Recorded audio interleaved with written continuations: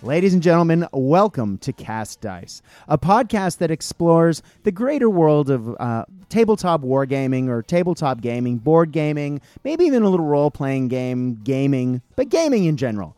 I've said on this podcast many times before that we're kind of in a little bit of a gaming renaissance. There are so many good games out there for us to spend our money and our time on that it feels like there's a lot of things to talk about. And that is what this podcast, Cast Dice, is all about.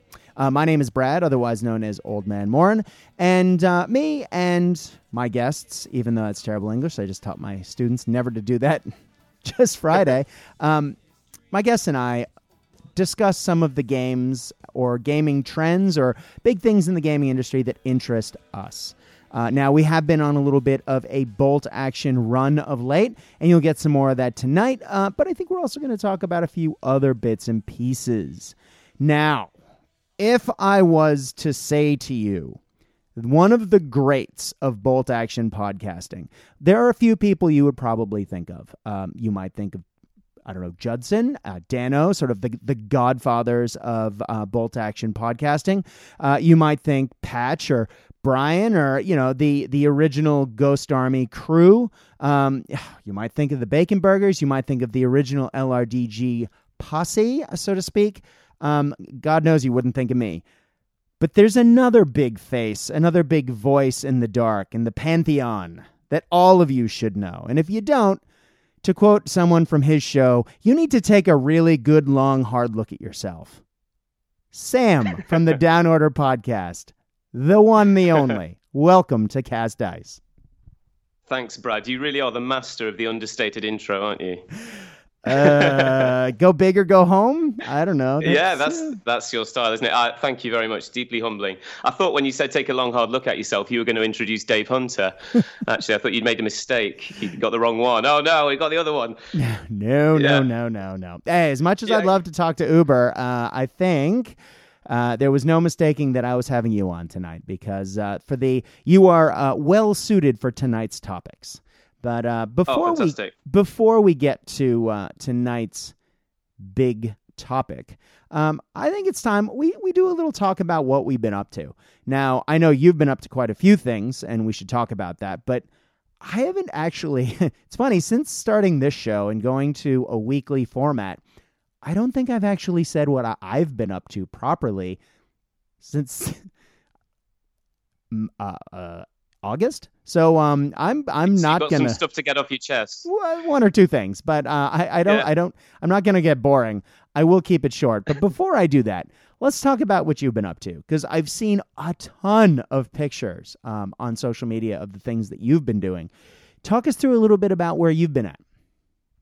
Oh, I've been doing all sorts. As some people might know if they listen to my podcast, Down Order podcast, I had a baby fairly recently, back in October, so the projections weren't good. But actually, my wife's been a trooper, and she's been affording me the time to keep up with all my different hobbies. And one of the things that's really helped is I've joined a new local gaming club on a Thursday night, and there are so many people there doing games, every single week, posting up things that they're into, and I'm sort of dabbling in one or two different systems that I hadn't done before. I've been playing some of the Too Fat Lardies games. Are you familiar with those? Yes, I am. They do Chain of Command, yeah? They do, yeah, which is probably the one that World War II players would be aware of. They do loads of games, actually, all historical. Off the top of my head. I don't think they do any non-historical ones. They tend to have a slightly comedic slant on things. There'll be characterful little sort of almost role-playing elements to their different games. One of the other ones that I've been playing quite a bit with Dave Hunter is called Shop Practice, which is it's a kind of a Black Powder era game. We've been playing it French and Indian Wars sometimes, but mostly in the Napoleonic era. And they're really good games. They have a different philosophy to something like Bolt Action. And I wouldn't say it's better or worse, but you turn up for a game of Bolt Action, don't you? And you've got 6, maybe 7 turns, but there's a set turn limit and strict victory conditions around which you have to, send your troops and plan your strategies. And Chain of Command and Sharp Practice don't really work like that. They can technically go on. They can go on forever, which is it's somewhat prohibitive when you're thinking of planning a quick game in a an evening for a club. But if you approach these games with a real sense of the narrative and embracing the story, and aware that the pace of those games might change at any point. You can play for an hour and nothing really happens. There's a bit of a deadlock, and then all of a sudden it bursts into life. There's a shift there from bolt action. I think I really am enjoying Chain of Command as a different change of pace. They both of those games emphasize the officers, your leadership, probably a little bit more than bolt action, because you have to activate your leaders to get the troops beneath them to do anything. So it's all about command and control, and indeed the chain of command in that game is the vital thing.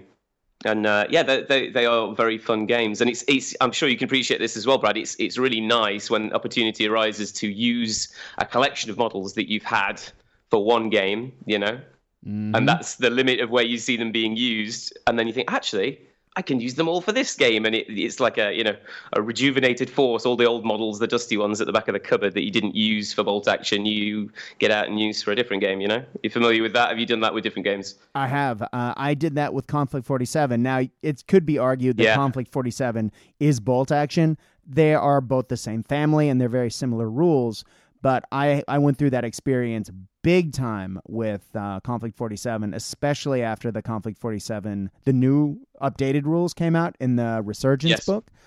Oh, my God. I went back through all my armies and went, oh, yeah, give me some more of that. Oh, yeah. Oh, sweet. That unit's this unit's that. I can add to this. And it just opened up all of the armies that I'd already painted, and a bunch of them that I kind of burnt out on and said, nah, I'll do that later. All of a sudden I was playing Americans again, going, when did this happen? Like, I never play Americans, and they're one of my favorite Conflict 47 armies. But yeah, I agree. Absolutely, yeah. What I really like about them, because I was run through a demo game of Chain of Command a while back, and I liked how it was a little different in that, as you say, it's very narrative based. When I played it, there was, now correct me if I'm wrong, my memory's a little wonky on it. It was a while ago, but you don't really build your army list per se. Like, things happen and you can bring on different types of units depending on what's happening in the game. Tanks in particular. Sort of. Yeah. Sort of. Yeah. You don't, yeah, you're right. You don't go through a list choosing, certainly before the game, you don't go through a list choosing and adding, I'm having this squad and that squad on Fallschirmjäger and SS and so on. There are prescribed force lists, platoon lists for different periods of the war. Many of those are official, in inverted commas. They've been either produced in the army books, or they do a big series of, they call them pint-sized campaigns. They cost, less than £3, and it's got a bunch of scenarios and a couple of lists in. Which is cool. Yeah. And it is really cool. And his theory on that, this is Rich Clark, who I'm talking about, who's the main guy behind Too Fat Lardies.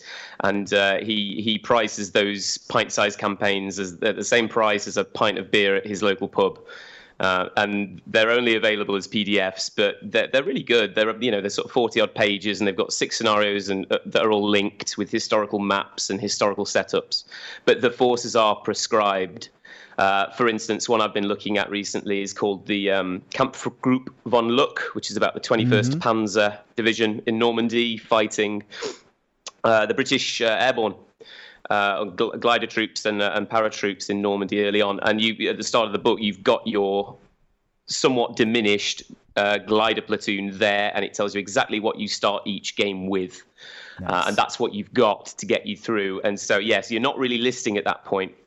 But what you do have, Brad, is I can't remember exactly what it's called. It's like a reserve list.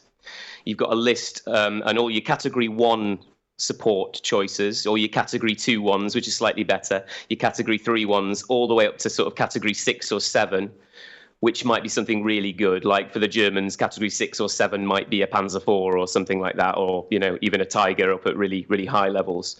And then, so you've got your basic platoon, and before the game starts, you roll dice, and that tells you, I can't remember the exact system, but it tells you how many support points you've got for this particular scenario. Okay, that makes which could sense. be slightly frustrating. Yeah, because you might have brought your Tiger with you to the game, and then you roll and you've only got 3 support points, so you can't Right. afford to use it. So in that sense, it's a little bit. I mean, if you want to just say, I'm going to use the Tiger, my opponent's going to use equivalent support points, you can obviously do that. But the system is set up so that it balances. For instance, if you're playing an elite force like the Fallschirmjäger against a regular force on the Allied side, the regular force, it will be balanced by them getting more support points. We played a game at the club the other night with Fallschirmjäger versus New Zealanders on Crete, and the support choices that our the guy who'd set the game up, James, the support choices that he gave to the regulars were 3 light tanks, which against the Fallschirmjäger, they had captured both his gun and maybe an extra officer, something like that. So the forces look very imbalanced, but it kind of works because of the rules for how elites and regulars work. So yeah, it is certainly more constrained and limited than bolt action in terms of what things you can use. But as with all games, you can break the rules if you want. You don't have to. It's not a tournament game, so I don't think they feel like they have to cater for people who want to do weird and wacky lists. If you want to do that, you're going to do it anyway, aren't you? But yeah, well, it is interesting. That's one of the things that there has been with some bolt action players quite a push against Chain of Command. Simply because I think it does have a lot of what you're talking about, and that you can't really play it as a tournament game. It's more of a narrative-based gaming experience. I think that's probably true, yeah. Yeah. I think it's probably true. Dave Hunter is actually running for Sharp Practice, which is the Black Powder Two Fat Lardies games, which shares many systems with Chain of Command. There are fundamental differences, but it shares the system of Shark and of activations to some degree.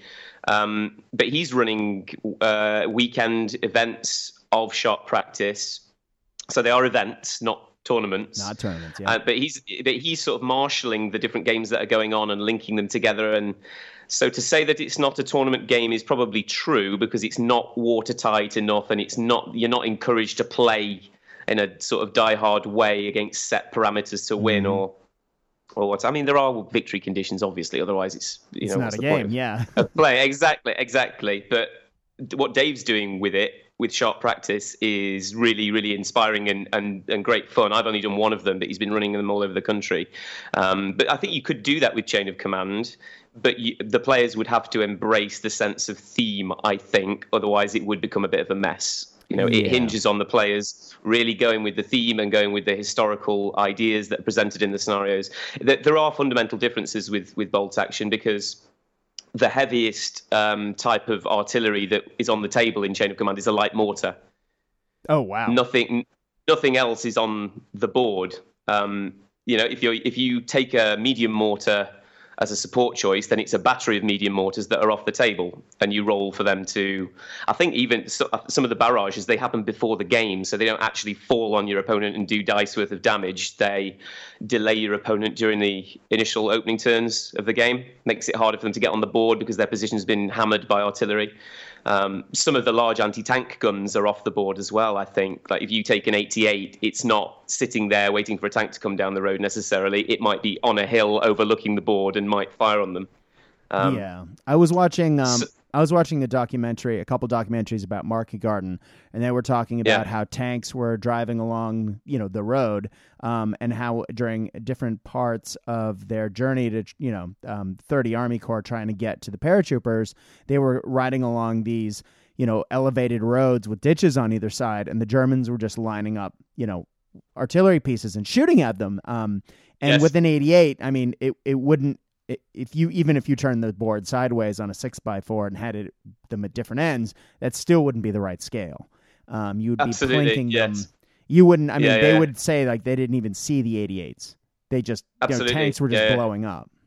Absolutely. I think there are situations, or there were historical situations, where 88s would be in ambush. They'd be hidden in barns and farmhouses in Normandy. You'd if you were less than cautious in a British tank driving down a farm road in the Bocage, you could very easily stumble across an 88. So you may have those kinds of engagements, but I think it's a fundamental difference in the game. I don't think Chain of Command, which is the Tufat Ladi's game. Mm-hmm. I don't think it's a slavishly historical simulation game, but it's meant to capture the feel of what the people who've written it believe World War II engagements to be generally like. I don't want to criticize Bolt Action. I love it, but Bolt Action is fundamentally about getting cool 28mm toys on the table and getting them firing at each other and moving around and having a fun game. Yeah. You can do there's nothing stopping you doing very historical things with Bolt Action either, I don't think. If you want to play Bolt Action in a really historical way, then you leave the howitzers and the 88s off the table and you play something set up to model something more historical. But there's a philosophy that's different between the two games, I think. I would agree. I think also the meta, quote unquote. I know I've spent the last couple of episodes talking about how the comp and how you build your list and how you play for fun and historical accuracy and all of this business. But it really does resonate for me that I think one of the reasons why I never picked up Chain of Command is I get that experience with Bolt Action because I don't play in events where people are necessarily min-maxing or taking the best thing and throwing out historical accuracy. It's not like, they're taking things from, an early war list and then taking super late war stuff and combining them only to make the best, Bolt Action army to play. People I tend to play against in particular tend to be super, run historically minded lists that are reasonably accurate. And sure, that means that sometimes we play games like I played my 1937 Chinese against my friend Lee Avery's British, paratroopers from 1944. And while that wasn't historical, I mean, it did end up with a relatively balanced game. But and I also like that idea of balancing points, having equal size lists, and that sort of thing that Bolt Action does afford. But well, you presumably with your friend Lee, you had a chat beforehand, right? What kind of thing are we bringing? We know it's not going to be historical, but I'm going to, you would, if you're doing that, if you're setting up that kind of game down at the club, if you were going to bring some horrible tank, you would probably warn your friend beforehand, wouldn't you? Bring some anti-tank or whatever. What kind of game are we doing? And it's for exactly the reason you've just said. Even if it's not a necessarily historical game, you want it to be balanced, and you want those last couple of turns, of the game to be really tense, which you can get with Bolt Action. Yeah, I usually ask my opponent these days, which army do you want me to bring? I have 8 now painted Bolt Action armies, and it is actually a fairly common when I'm playing friendlies. I go, okay, well, do you want to play against anything in particular? Because I got these armies. What do you feel like? Yeah. And people, what's the most popular? Well, people generally say, bring whatever. So I tend to, I don't know, I've been mixing it up recently and playing a little bit everything. I think I'm about to go on a run. I'm playing in an event this weekend. The Bacon Burgers, Tristan, he's running a tournament in Melbourne on next weekend, and I'm going to be playing my Auto Sahariana for the first time. So nice. I'm very excited, although I'm more than a little nervous because people have started to post lists, because the theme of this event was Tristan wanted to mix it up, and rightly so, make it not boring. He said, hey, I encourage everyone, I'm going to make it 1,300 points, but we're going to play regular platoons. We're going to try and stay away from armored platoons unless, special considerations given. And we encourage you to bring a big tank. Bring something silly. Bring something fun. And so there's Tigers, there's King Tigers, there's some IS. I think there's an SU-152, and there's a KV-2, and people taking lists around these big tanks. I, however, went the exact opposite way because I really want to put this army on the table, and I'm not sure when else I'm going to do it. So I have a pile of vehicles, but none of them are heavier than a soft skin. So sure, we'll see. They how look that really goes. great, Brad. I think it's one of the. I've been looking at the posts, the pictures you posted. One of the best forces I think I've seen you do in a while. Actually, I really like the painting you've done on those. Oh well, I'm really excited that I got it back, and I have to thank Terrence, the gentleman who I sold it to years ago, because I built it, started painting it, and And I had a little bit of a I have to leave Bolt Action for a while moment, and I did. And I came back, and Warlord was having the sale where you could get a bunch of cheap vehicles, and I went, oh, great, I'm going to buy my Auto Sahariana back. I cannot wait, because I had the infantry already painted. I had the infantry already bought in a case, and I can paint the infantry because it's only a few, and I can paint the vehicles, and I love painting vehicles. And then Warlord wasn't selling that vehicle, and I went, oh, that's a bummer. And I posted that online, and then Warlord said, hey, we'll sell you that vehicle at the same rate, which is great. But 10 minutes after, Terrence contacted me to say, hey, by the way, I still have that army. And I was like, oh, hey, ho, because I'd been harassing him on and off for years and saying, hey, is that still on sale? Hey, you ever consider selling that? And he actually sold it back to me. Sorry, go ahead. You're a bit of a wheeler dealer of armies, aren't you? Because although I've never met you in person, Brad, I've actually used one of your armies in an event. Oddly, haven't I? Which is my Sikhs. Unusual thing to consider. Exactly, yes, because you sold them to Dave over here, didn't you? He lent them me for an event, and then you had a change of heart with them, didn't you? Well, those were the two I bought back. So I bought two armies back over the years, and those are the two. And so what's interesting is, though, that none of the vehicles that I sent Terrence, he'd been using the infantry, because it was that all the infantry were painted by my friend Enzo, and I'd been working on the vehicles. Well, he hadn't. They weren't finished, and he hadn't done anything with them because he had his own fully painted Italian motor pool. And so, sure enough, I got it back, and I opened the box, and it was still in the wrapping that I'd put it in. Oh, really? And so I unpacked the vehicles, put them out on the table, and went, okay, where was I with this? Figured out which colors it was. Yep. I bet you took them out and smelled them, didn't you? No.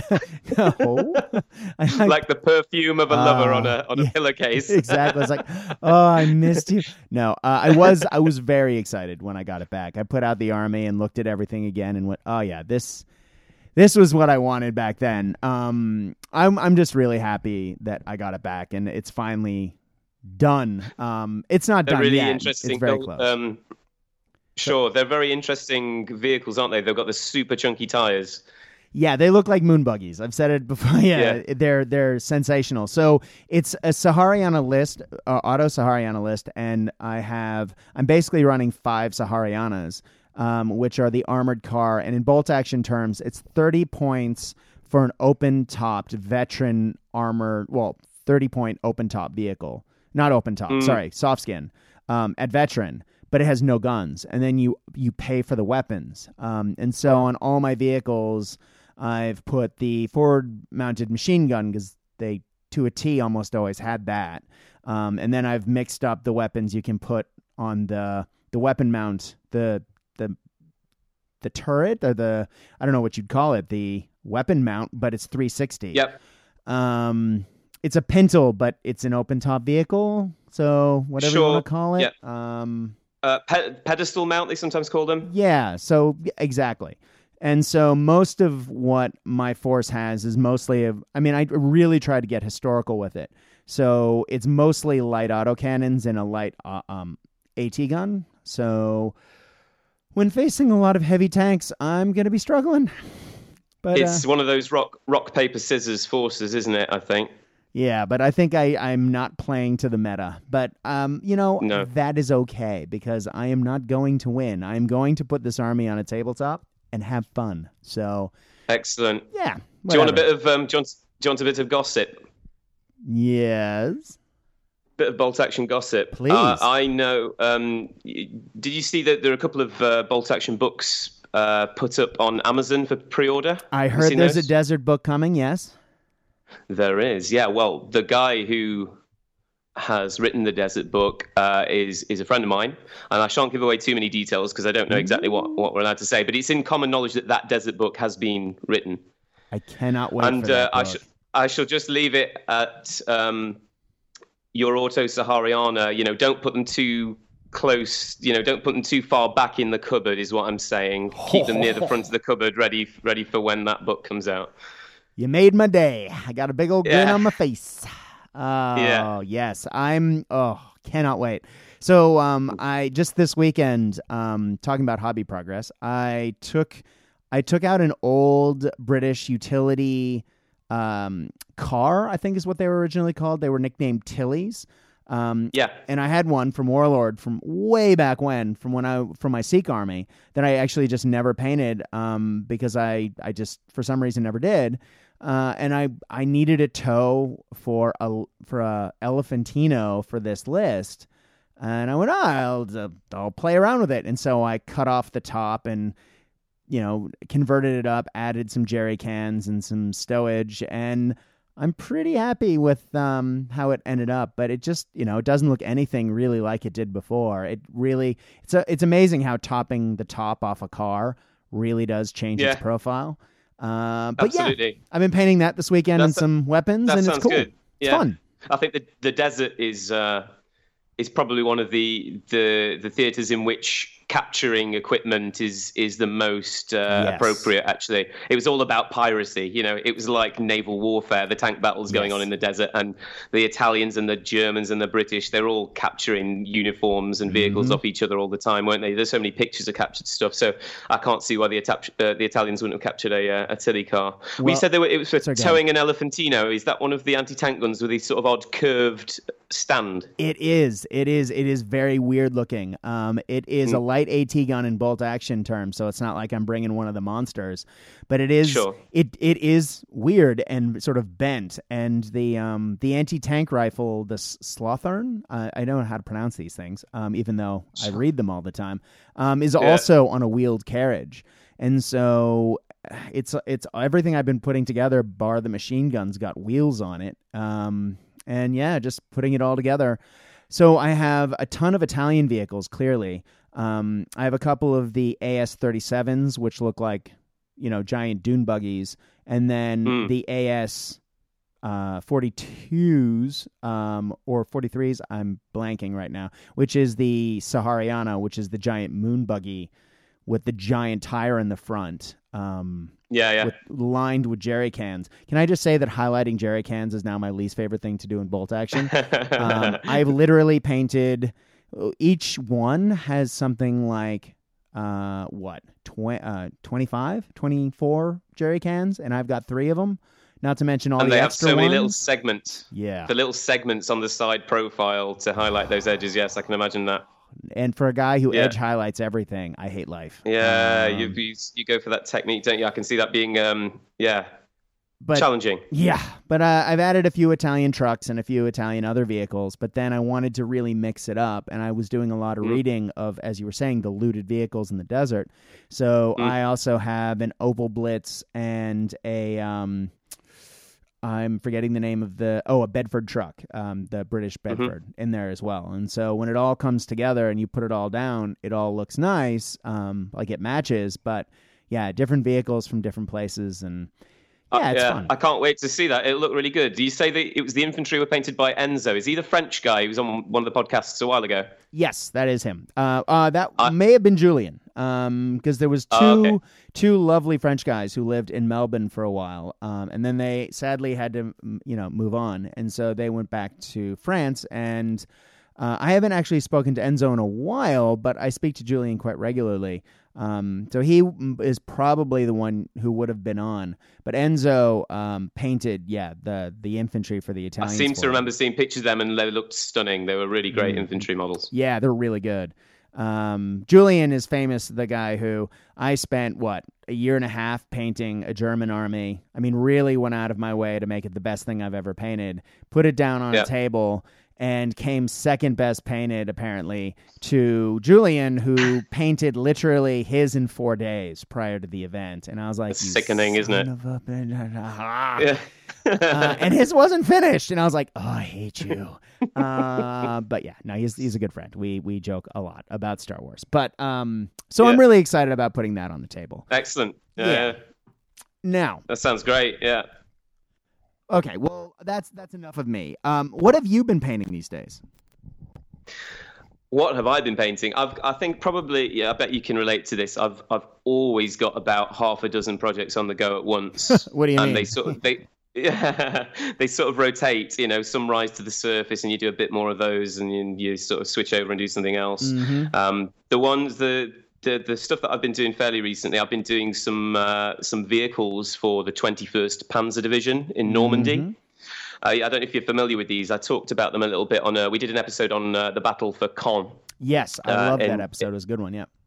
Oh, thank you. Yeah, I enjoyed doing it. And one of the interesting units there, you've got several very interesting German units there. Yeah. You've got the Panzer Lehr, which is the sort of teaching, the training division there with all the experienced instructors in brand new Panther tanks. You've got the 12th SS, the Hitler Youth, who are a very interesting unit. But you also got, most interesting to me, was the 21st Panzer, who the German High Command got hold of this guy called Albert Becker, and I think he was getting a reputation as an engineer on the Eastern Front, and he had been sort of recycling and converting armored vehicles into fighting vehicles, captured equipment, things like that. And they said he's really good at this.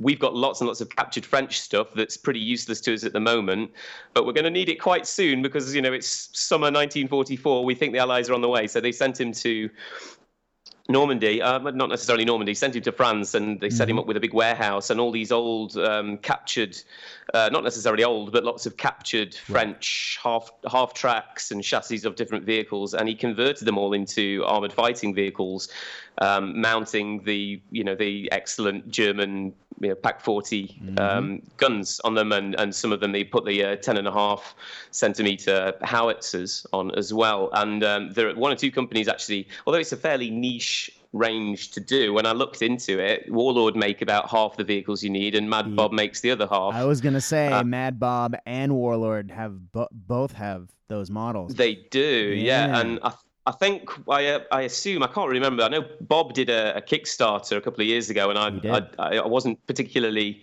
aware of the 21st Panzer back then, so I wasn't involved. But I think he sort of filled out the gaps of the stuff that Warlord wasn't doing. So between those two ranges, I've got a nice little armored force together there, and a load of late war Panzer Grenadier type infantry to go with them. There's some really interesting looking stuff. There's these Sommua French MCG half tracks that have got a big Pak 40 mounted towards the rear, so they look like one of those Marder 3s, where they've got the gun right at the rear, and the barrel is sort of hanging over most of the chassis. It look really, really cool, really kind of sinister. It does. It looks very cool. Yeah, I've been doing those, and there's a captured Hotchkiss H39. Which is like a tracked chassis, and then some half tracks, these Unic P107 things, which are very odd. They're a little bit like Hanemags in the sort of strange angles. They've got the armor to the sides on the lower half of the chassis that sort of it leans upwards. Which I assume is. But, okay, I have a question about that, and maybe in explaining this, you can help me to understand. So, were those originally French vehicles? And if so, were the French using them in 1939/1940? Because I know that they are Becker's creations, and I know they were used in around Normandy, but you look at them and you go, that looks distinctly German. I mean, some of those vehicles, like the, one of the Chars that was turned into a flame tank, that still clearly looks French. Yes. And some of those things very clearly are just French.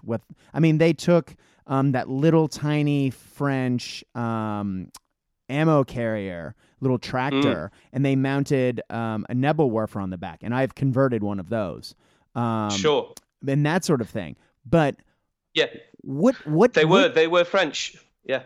And Mad Bob would be the excellent guest to talk about this, but I'll give it a go. Yeah, they were made by Citroën, and I can't remember if I've talked about this on another podcast, but there's a 1920s vehicle called the Citroën Quegras, of which Bob makes several different varieties, and I think they were made under a patent from that particular type of half track, and they were produced right up into the 30s. They are. I know what you're saying, that they kind of look older in one sense, right?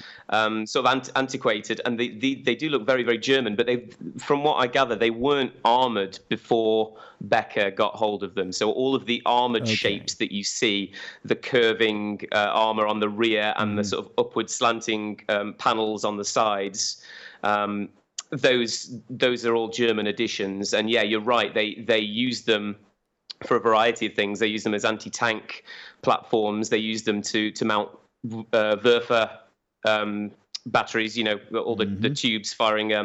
I used one of those in Chain of Command the other night. As I said, they don't use on-board artillery that's bigger than a light mortar. But one of your support choices that was worth four points off the list was a pre-game Werfer barrage. So the enemy gets a barrage from one of those ahead of the fighting, which was pretty interesting.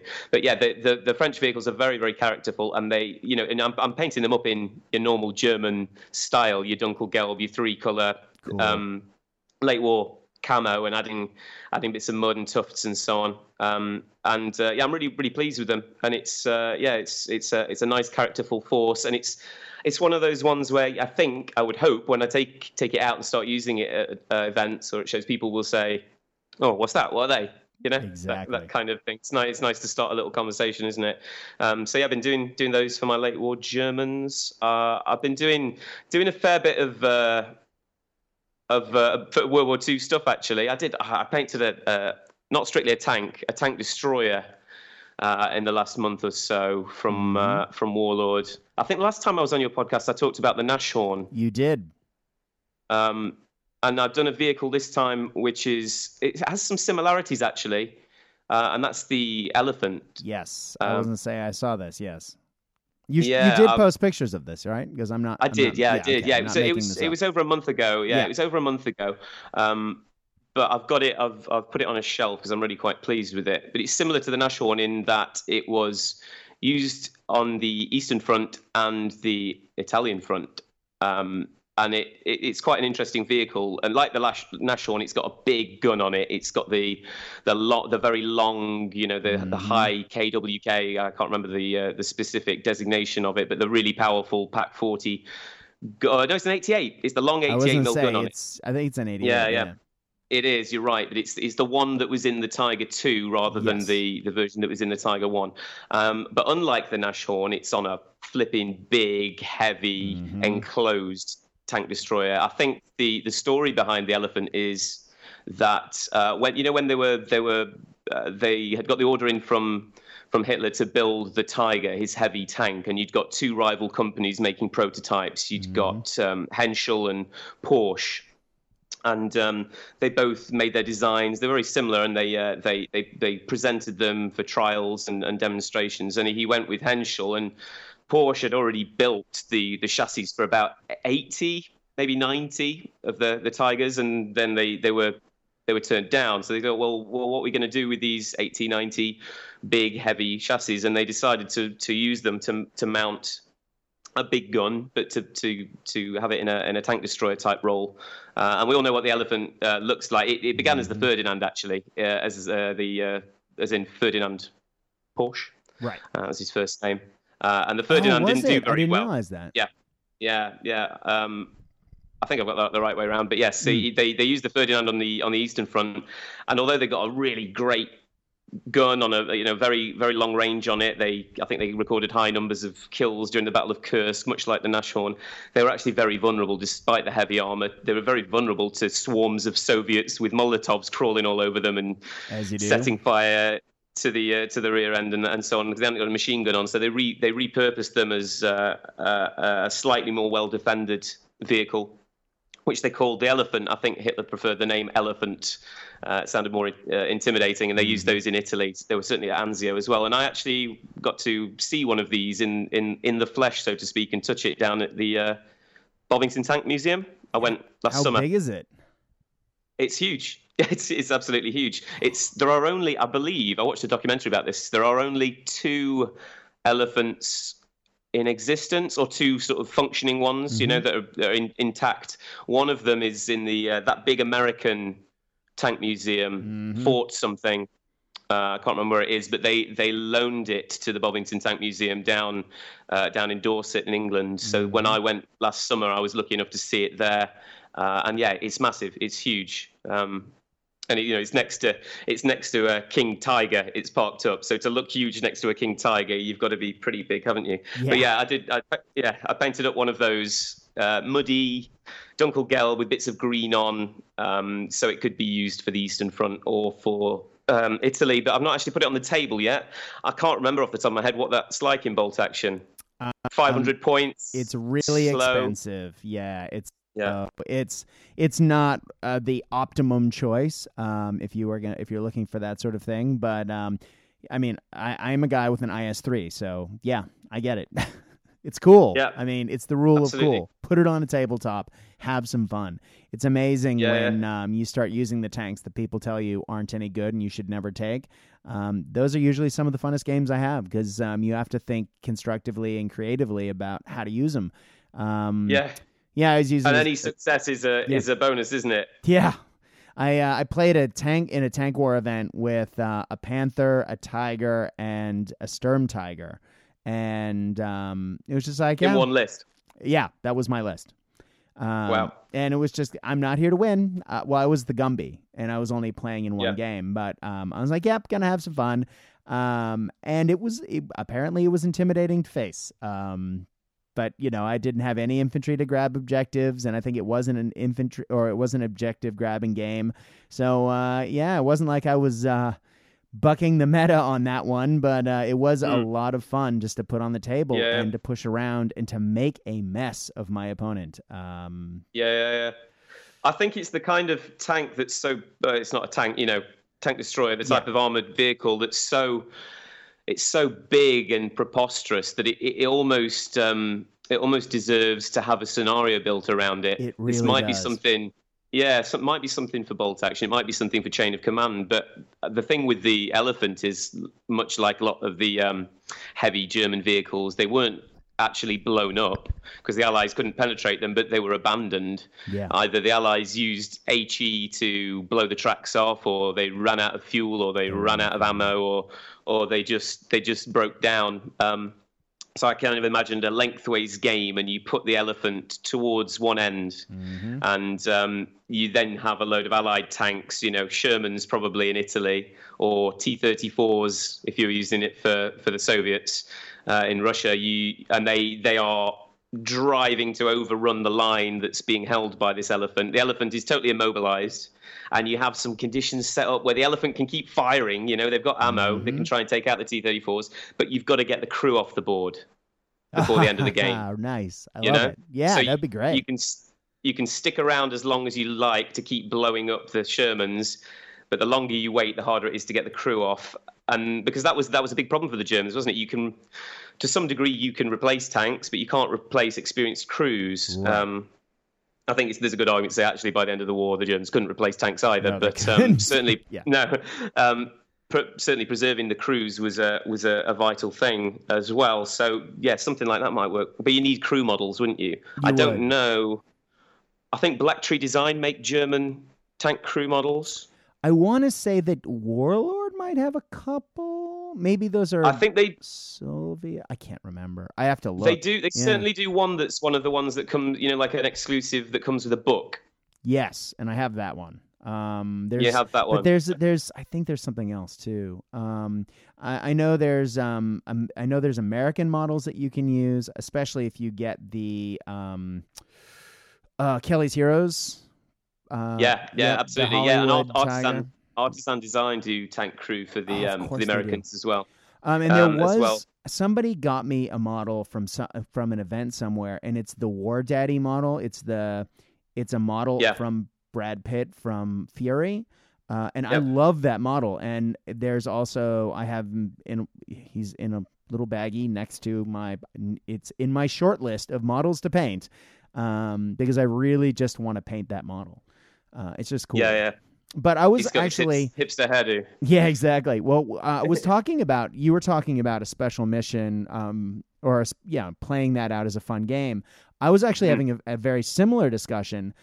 When I got the IS-3 painted up, I was talking it over with a friend, and we were talking about how they were being rushed to face the Japanese after Germany had capitulated, and that was theoretically where the IS-3 saw or would have seen combat had the war not ended when it did, and that's when we were kind of joking around with, well, something like 70 to 80% of the Japanese military was held up in Manchuria during World War II. So there was a significant military presence there. They weren't really updated, though. The Japanese, all of the like really cutting edge tanks were pulled back to the home islands to prevent the Allied invasion. And so what you would end up facing against the IS-3 would probably be a pile of Hagos, maybe some Chihas, maybe some Type 89s, even though they were woefully out of date at that point, and a few tankettes. And you go, there's nothing in that list of tanks I just listed besides a light, a low-yield light AT gun and light howitzers that isn't a machine gun. So against an IS-3, which has the highest armor value in the game, I don't know if that's actually going to be any fun to play. Maybe it will. Maybe I'm wrong. I don't know how reliable they were. I don't know much about the IS-3 at all, but often when you have those first trials or first engagements of these big super tanks, something normally goes wrong and they break down, or maybe you could work something like that into it. I'm not sure. The rules for bolt action have them. That's the other thing. I think its point value is prohibitive enough. 600 points at regular. Wow. Yeah, it's brutal. But as I said, highest tank. What is it? Armor 12 on the front. It's higher. It's literally the highest value in the game. And sure. Yeah. I've never put it on the table. I really should. I loved painting it. It's great. Warlord's model is sensational. I just need to find a way of using it. So anyway. Sure. Moving on. Sorry, you were saying. So you've also been painting some terrain. Yeah, well, I'm always doing bits of terrain for different things. Yeah, the event that I've run, the bolt action event, is called End of the Beginning, and it started off as just a desert event. I think it was just desert the first time I did it, but it's a Mediterranean event now. So I've got a big stockpile of desert terrain, Italian terrain, and some that's more specifically suited to Crete. So I've been adding to that generally, and I've been using quite a lot of it at the minute because we ran a big bolt action participation game at a local war games show in Nottingham last weekend. So I used a lot of my vineyards and not vineyards. I brought the olive groves to the party. Someone else did the vineyards, but we covered the table with terrain suited for Crete, and it looked really great. It was a kind of a fortuitous alignment of interests. Actually, I said earlier on in the show I'd started going to a new gaming club, and there's a chap there who runs the club called James, and he just returned from Crete and was getting into the idea of doing 28mm wargaming on Crete, and I've got a load of stuff already stockpiled, so we kind of pooled our interests there. Perfect. and put everything together, and it was a 15-foot long table. It was gigantic, and then probably about 5 feet wide. And the way we set it up was with 3 mini games. We did the Battle of the Tavronotis River, which is a dry riverbed on the edge of the key location in the capture of Crete, which is the Malomé airfield. I needed to get gliders and planes down on Malomé, and a load of the glider troops had landed in the riverbed in their gliders and were trying to force their way out onto the airfield. So we had New Zealanders charging them down, and German airborne troops, mostly glider troops, trying to fight their way through the village of Tavronotis. And it came together, if I do say so myself, it came together as a gaming board very, very well. When you go to shows, you see some world-class, stunning display games. Typically the board is made out of foam and sculpted, and there are different tiers. They have the big sort of square sections that they put together. And that board, if it's got a castle on it or a bridge or a town, it is purpose-built for that one game. Yeah. And the way we approached this, the way James mostly approached it, was to be more versatile than that, and to be able to actually fit things in a civilian car rather than in an articulated lorry. Panel veil, yeah, exactly. Yeah, so he had crafted some large hills that go under a felt gaming mat. Nice. Because I think, which sounds a little bit basic, but I'll explain. One of the things that I think makes a huge difference to gaming tables is levels, tiers of vertical height on a board, because Agreed.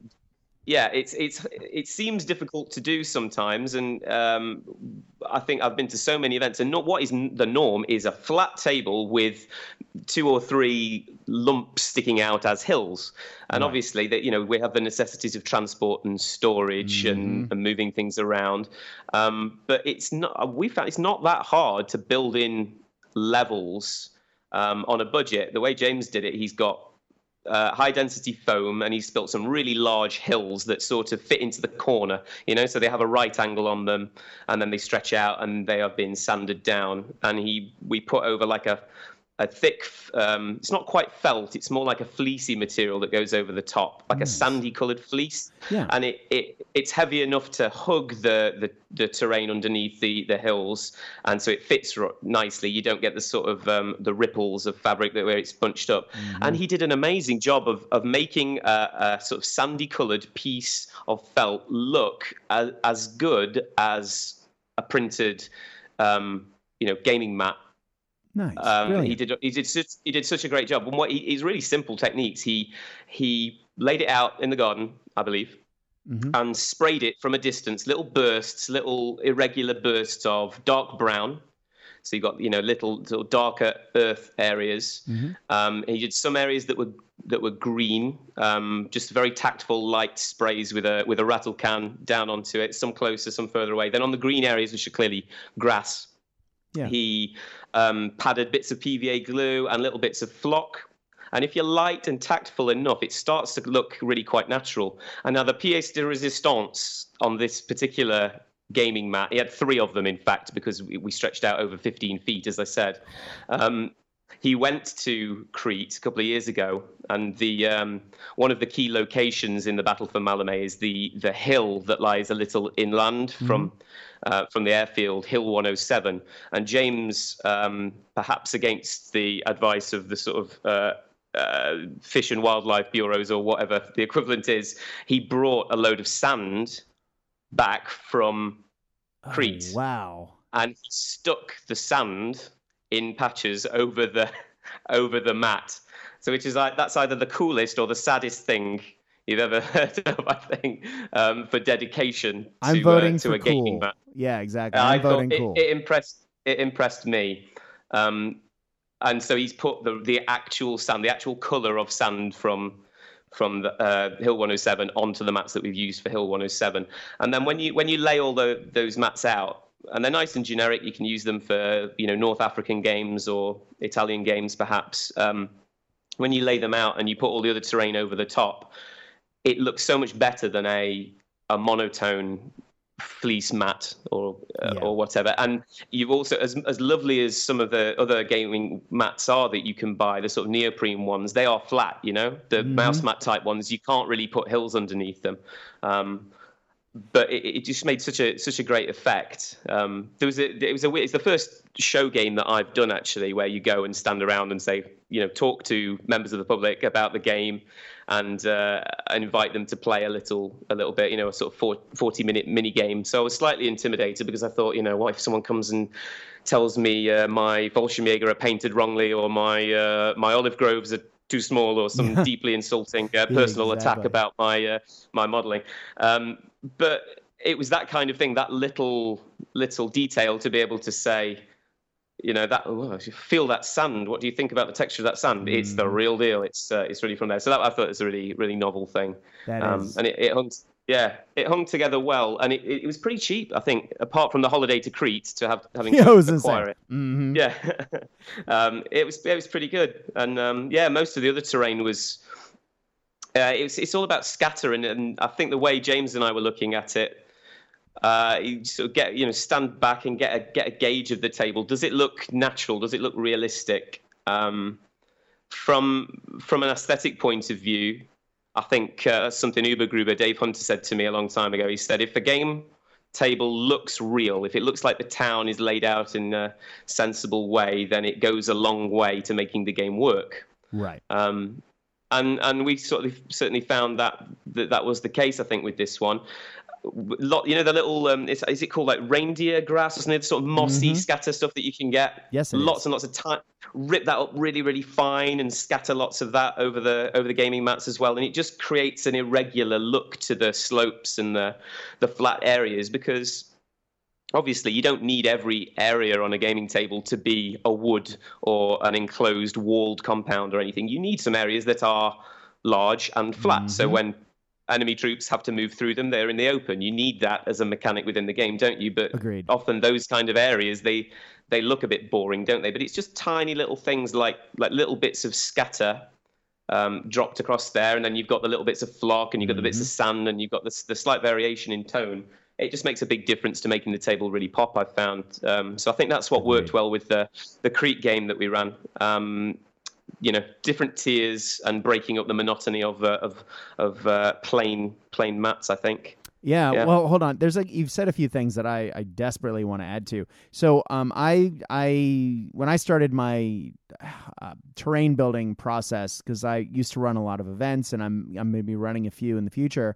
I used to, buy nice fleece material or a nice cotton material that was thicker.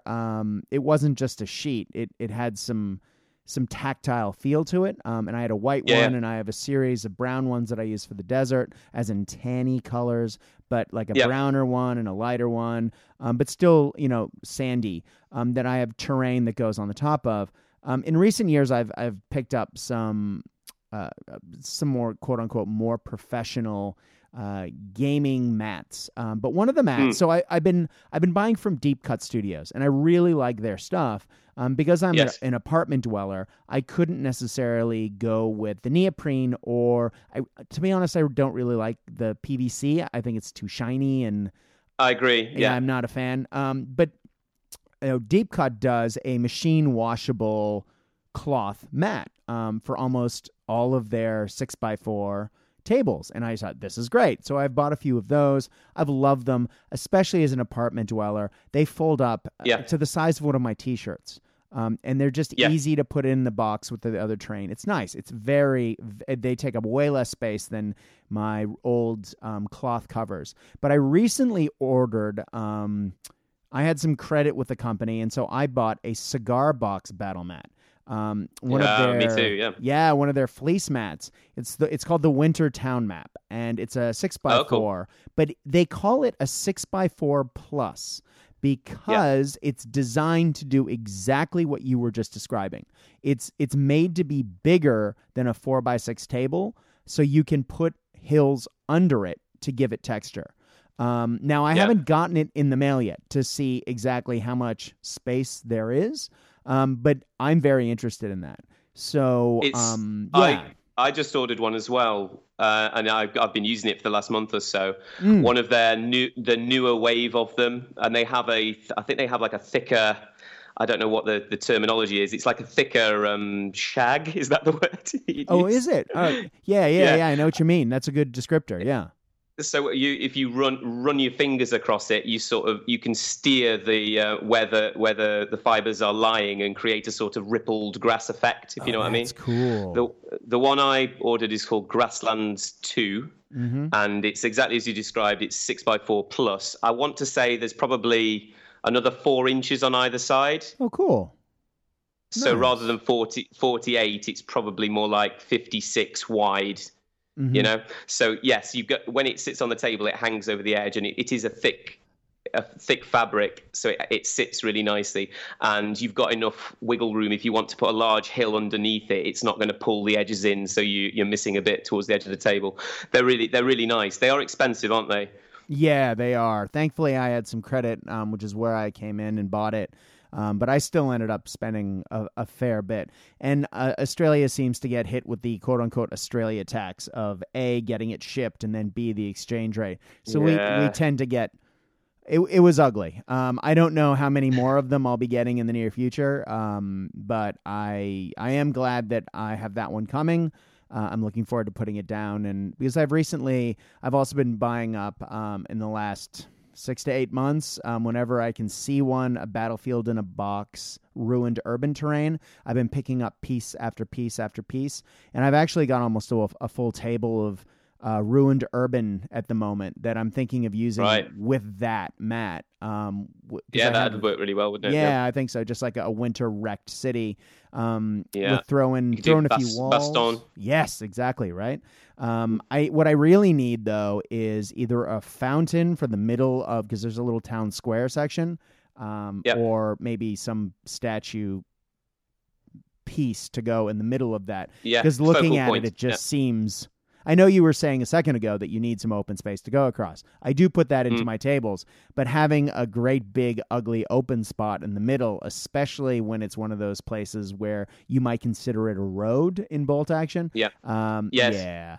That I feel like that needs to be broken up a bit. So yeah, that sounds like a good idea. Yeah, you could do all sorts with. It's one area I've not gone into massively. I've got a few bits of ruined terrain, but it's more Italian looking. But the way you're describing it, yeah, you could do Russia, couldn't you? You could do Shanghai, Eastern Europe. Yeah, Shanghai. Yeah, and Bastogne as we just mentioned a second ago. Yeah, that'd be really cool. Yeah, I'm really excited about putting some of that down because I had a number of desert tables previously, and I had a quote unquote winter table, and I had a quote unquote, well, I guess not quote unquote. I bought a ton, and we're talking maybe 5 years ago.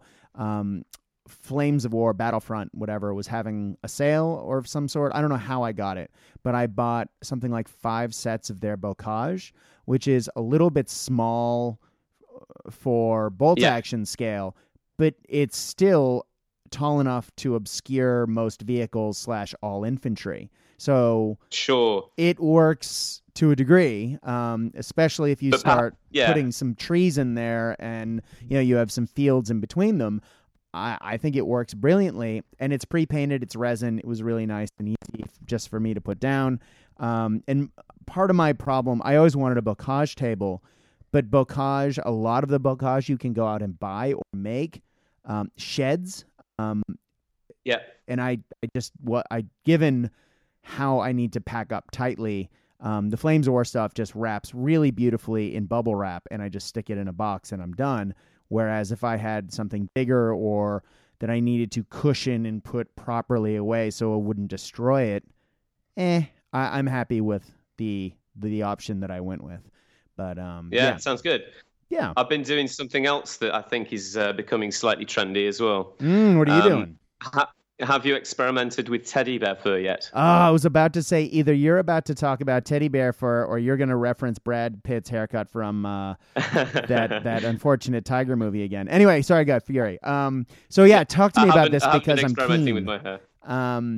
It's very interesting stuff.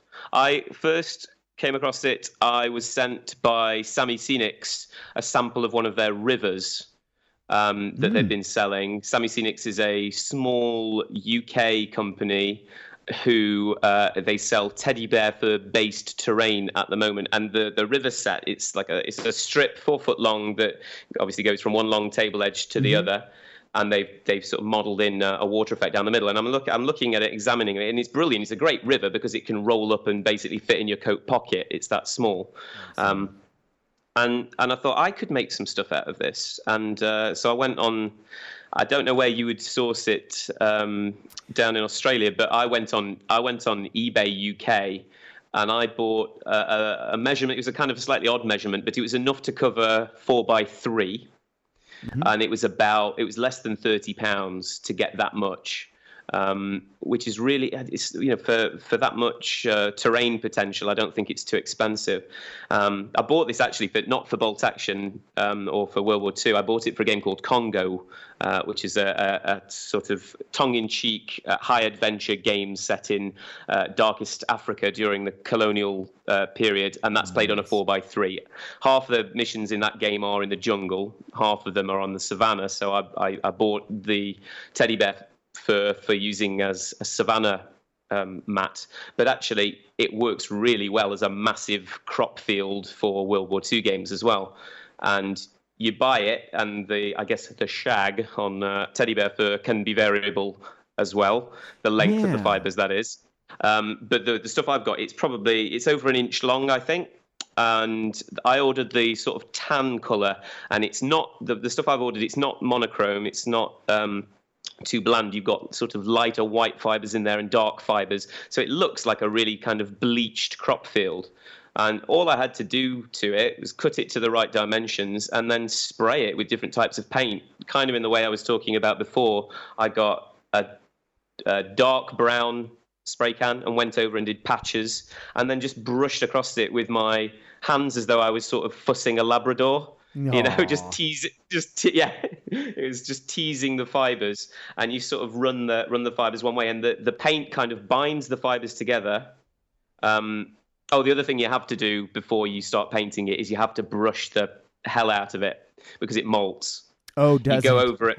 Yeah, you go over it much like you are combing a Labrador. Get an old brush or an old comb and go over it for ages, and you get massive, massive clumps of this fur. And once it's stopped kind of shedding everywhere, go over it with a dark brown, and that's kind of sinks into the underneath sections. Then go over it with a green as well. And the effect I've got out of just using a couple of different spray cans, then I think I went over with like a desert tan just over the top as well by the end. And you get this real natural variation, and it's a lovely looking terrain piece. I've used it for Chain of Command in Normandy, where I think there's a temptation on bolt action tables to put down an A4 sized crop field here and an A4 sized crop field there. Yeah. Where in reality, a crop field is going to probably be as big as your board. Yeah. Because I've got a 4x3 teddy bear fur mat now, I sort of drape it over most of one side of the board, and that is all light cover, rough ground, and I put a road going through the middle of it, so that and it looks the part, and it's not too expensive either. That's so it's not that bad. The only bad thing is that it's impossible to roll dice on. I was gonna say I've played on a few tables like that, and I've always struggled. It's like a lot of plastic models sometimes are so light that they fall over, and rolling dice on it's a bear. But my God, they look good. I played on quite a few in some of the Sydney events. Now, Mike, if anyone in Australia happens to be listening to this and knows where I can get some quality teddy bear fur, I need a small amount. So there's a wonderful terrain company in Melbourne called Knights of Dice. And they sell the pin markers that a lot of local players use, figure cases, but they have wonderful terrain lines. I've been building a bunch of their terrain for Star Wars because they have a Sandport Hydra line that is perfect for Tatooine in my mind. So I painted up a number of those buildings and some generators from a different company from TT Combat, and I basically put that on one of my desert tables, and bam, I already have the hills, I already have the walls and everything else, and just change out the the buildings, and voila. But they Knights of Dice, getting back to it, have a cheap line. It's called Tabula Rasa. And they have a series of huts, almost Viking-like huts, but they have windows and doors, and it looks very European. And I bought a series of those. I have 3 of them, and there's more coming to the shop literally as we speak, and I'll probably buy some more this week. They're very cheap, something like $11 each, maybe $15, something really cheap by comparison to other companies. They're very simple. But the one thing that I look at when I look at and I'm like, I really want to change, because they're so cheap and simple. They do have nice texture as far as the banding on the corners, if that makes sense. So there's like extra layer, extra texture and different things to paint. But the roof is just 2 pieces of now I can't think of the material. MDF. Balsa? Yeah, it's okay. MDF. That just make a standard V, inverted V roof shape. Yeah. So I want to put teddy bear fur on it, and seal it so it looks like a thatched roof. But I need the material to do that. You do, yeah. You only need a small bit, don't you? I have seen people do that, and it looked very effective. I've seen that done, and it's not worked so well. I think you need a relatively sort of shallow depth of Exactly.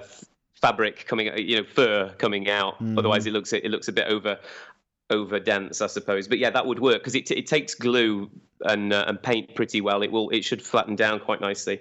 But yeah, I think that would work. You don't need much at all, do you? If you want, I think I could have a look for some scraps if you like, Brad, and I could send you enough to do a roof with it. Well, I do need something like 5 or 6 roofs worth, and I can probably find. I mean, we probably have a teddy bear shop somewhere in Melbourne. I just need to find it. Have you got an old teddy bear you can kill? Oh, see, that would. As a primary school teacher, speaking to another primary school teacher, I do extol, whenever we go on school camp, the kids, because I teach grade 3, 4, 5, and 6. And when we go on school camp, especially in grade 5 and 6, 5 in particular seems to be the spot where this happens most. You're away for an entire week. So you go away on this adventure camp. Kids get very tired because you're out doing crazy activities like giant swings, rock climbing, rowing, just orienteering and so on. Yeah, exactly. Hiking, swimming in the beach. I mean, doing stuff that just exhausts you if you're just not used to those particular activities. I mean, you do that all week. And so by the end, the kids are, feeling a little worse for the wear, maybe a little, they get homesick. And there's always that moment. For a lot of them, it'll be the first time they've been away for a lot of them as well, won't it? Exactly. Well, no, we build them up, and so the camping program gets more away so it's longer and longer each year. I don't know why I've suddenly lost the ability to speak, but anyway, you get to grade 5, and you always you're telling the kids what to bring to camp, and without fail, I always say, "All right, now you need to bring a stuffed animal," and they go, "What do you mean? You need to bring a stuffed animal?" "What do you mean? I'm too big for that sort of thing. Do me a favor, bring a stuffed animal." "Oh, I'm not doing that." "Well, okay, don't. That's not you. That's on you." But I know I'm bringing one, and I do. I have a little stuffed rabbit that was given to me by a friend in college as a joke, and somehow it made its way in one of the boxes that got shipped to Australia. And when I first went on school camp, I told the kids to bring a stuffed animal, and that was like grade 2 or 3. And they were, you don't have one. And I said, yeah, I do. And I went home, and sure enough, I did. So I brought it with me. So now I have my camp rabbit. That sounds strange if I say it. And I can't believe I'm saying this on a podcast. But I actually have a little stuffed rabbit that I bring on every school camp. And it's a little filthy thing at this point because I just take it to these camping expeditions. And the rest of the year it sits on a shelf. But it is my little stuff. So to make a long story short, I would feel funny about killing a teddy bear after I spend such a long time telling students that stuffed animals are, important, especially on school camp. Come on. I bet Mr. Fluffy's got some big ears. I bet you could line a few thatched roofs with Mr. Fluffy's rabbit ears. Hey, it's actually quite a small rabbit, but yeah. Oh, I see. Okay, yeah. all right. And all right. Maybe in 10 mil. Yeah, exactly. And it's I think my dog would probably prefer I just handed Jim the rabbit, and then that would be the end of the rabbit. So I know he occasionally looks longingly at the shelf, thinking that my stuffed animal's his toy. Which actually brings me to one more off-topic discussion before we quickly jump back. I do want to say, for our listeners across the world, Happy Lunar New Year. I meant to say it on the last episode. It is the year of the dog, which is why I say that. And as the co-host of this show, the silent co-host that is on every episode, who sits by my foot every time I record, is a dog. And so, needless to say, we have to acknowledge our loyal and stubborn friends and say, Happy Year of the Dog, everyone. Anyway, moving on. Happy Year of the Dog. It's Year of the Dog. Take it and go with it. So, yeah. Congo, you've been playing. Tell us about this game. This is a great little game. I say little game, which perhaps it sounds a little bit disparaging, and I don't think it should. I say little game because it's easy to get into. If you have some jungle terrain already, makes the leap towards doing it very, very easy. It's by Studio Tomahawk, who you may be familiar with. They did Muskets and Tomahawks. They produced Saga as well. Saga is by them. Yep. They're a French company, and I do role-playing games, Call of Cthulhu, which is 1920s, 1930s mostly, adventurous games, and you travel all over the world. And so I got quite a few, the 20s, 30s, some colonial-looking character figures. And I thought, what could I do with these? I could perhaps use them for exploring Africa. And so I picked up the book, and it's an extremely well-produced rule book. It's a bright orange book, and you actually get with it 8 scenarios, which are all produced on kind of printed out newspaper style handouts. They're really good. You take them out and they fold out to nice and big, and so you can lay that next to you while you're playing the game, and then you have the book separately, so you're not flicking back and forwards through the central rule book all the time. It also comes with all the tokens. There are quite a lot of tokens, and because it's French, reading it is quite interesting because it's been translated clearly into English. Yeah. It's very funny. They've got a really great sense of humor in the translation. There are one or two little odd bits of translation which seem hard to fathom at first. And I think something went wrong between the metric system and the imperial system of measurement, because it actually says it's supposed to be played on a 6x4 in the book, where it's demonstrably not, because all the pictures and all the advice on their website and so on, it's a 3x4 game. And it's easy to get into because you don't need that many figures. You can play it with, depending on the faction you choose, about 25 figures. So it's quite a low entry point. Have you seen the kind of figures that you use? I'm just imagining sort of pulp era models, sort of interwar models. Is that what I'm? Because I know at one point you mentioned that. I think you mentioned that on your podcast, and I quickly flicked over and took a look online, and that was, I think, what I saw. Am I barking up the right tree? Yeah, they're certainly pulpy. I've played it with interwar period models. That's not actually the setting of the game. It's a bit further back. It's more like 1890s, more Victorian era. Some of the technology is it doesn't matter which period you're playing there. If you're using the natives, they would probably look very similar at that stage. And if you're playing it in the 1920s, you're probably going to see a few more maybe automatic weapons. There's no difference in the rules. It's just an aesthetic thing. I've been using those slightly later figures because that's what I have. But pulp is a good way to describe them. Yeah, it's high adventure. There are 4 factions. You either play the White Man expeditions, as they're called, which is representing one of the colonial powers in Africa, the Germans or the French or the British. You can play as the Sultanate of Zanzibar, and these are Arab slavers from the island of Zanzibar. And it's down on the East Coast, actually.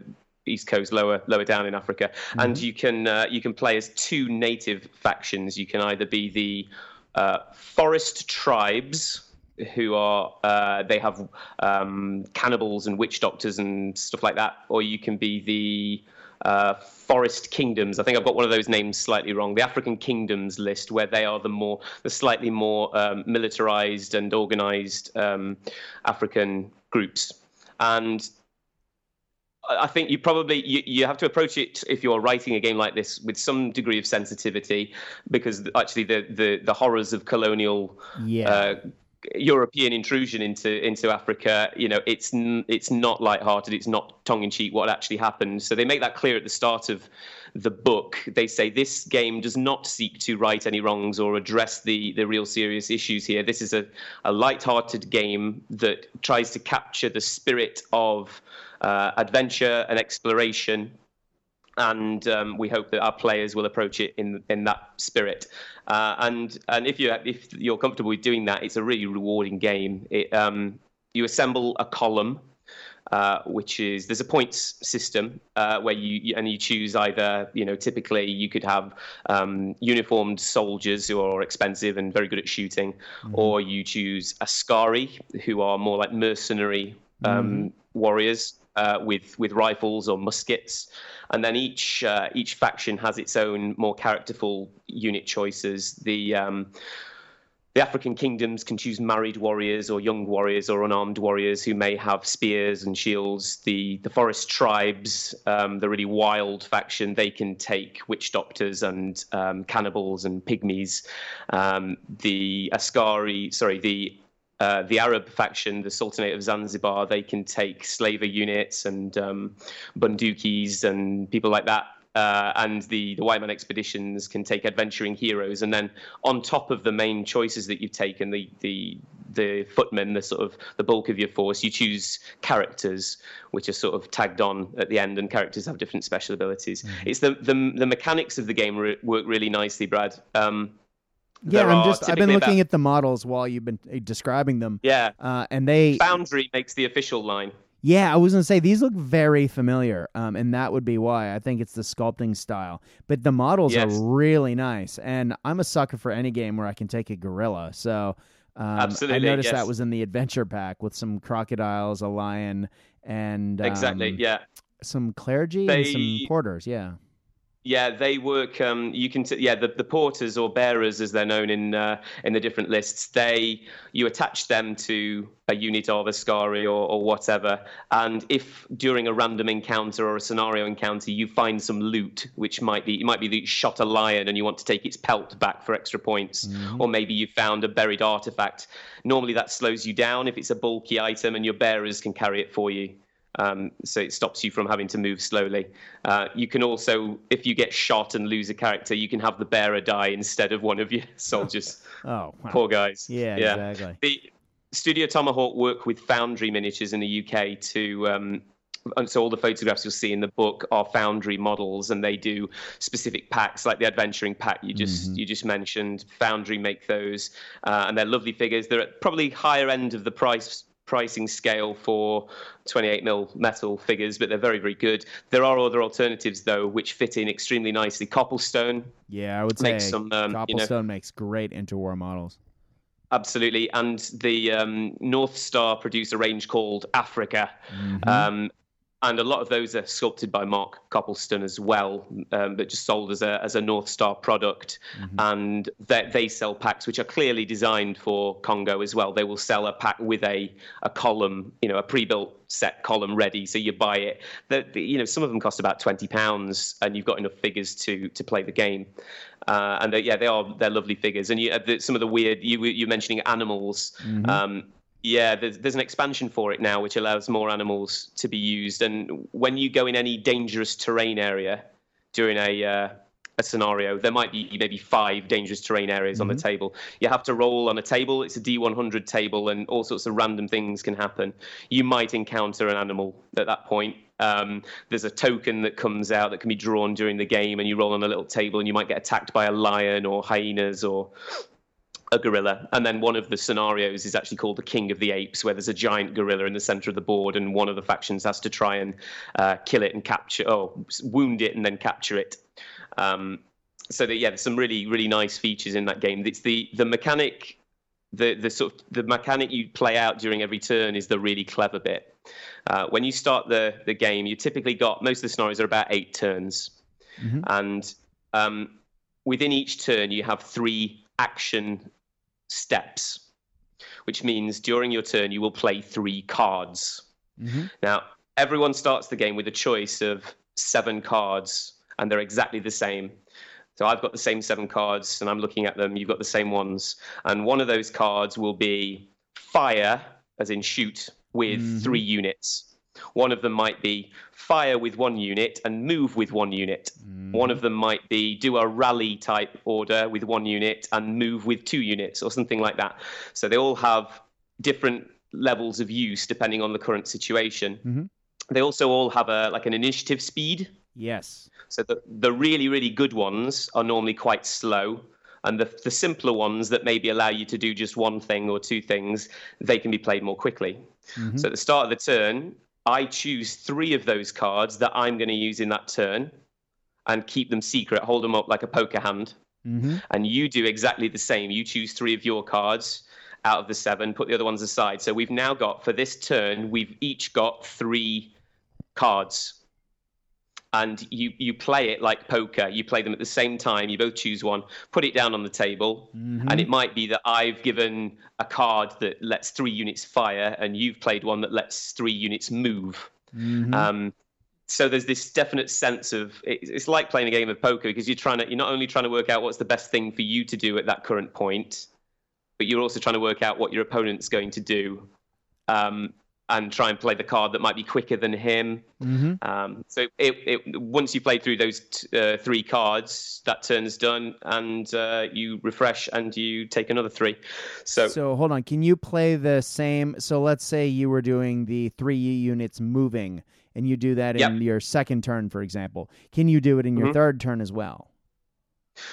Within the second turn, I'm going to play each card of the 3 that I've chosen. I'll play them once. Right, but then can you go back in the pile? Yes. Okay. When you get to turn 3, you take all the cards that you've then used, put them back, and you can choose again. Yes. So there are certain very useful cards. I play the White Man Expeditions, so I've got a lot of muskets and rifles. So I almost always end up picking out the shoot with 3 units card for each turn, depending on the scenario. And the scenarios work in all sorts of different ways. Some you are grabbing objectives, some you are trying to rescue a hostage.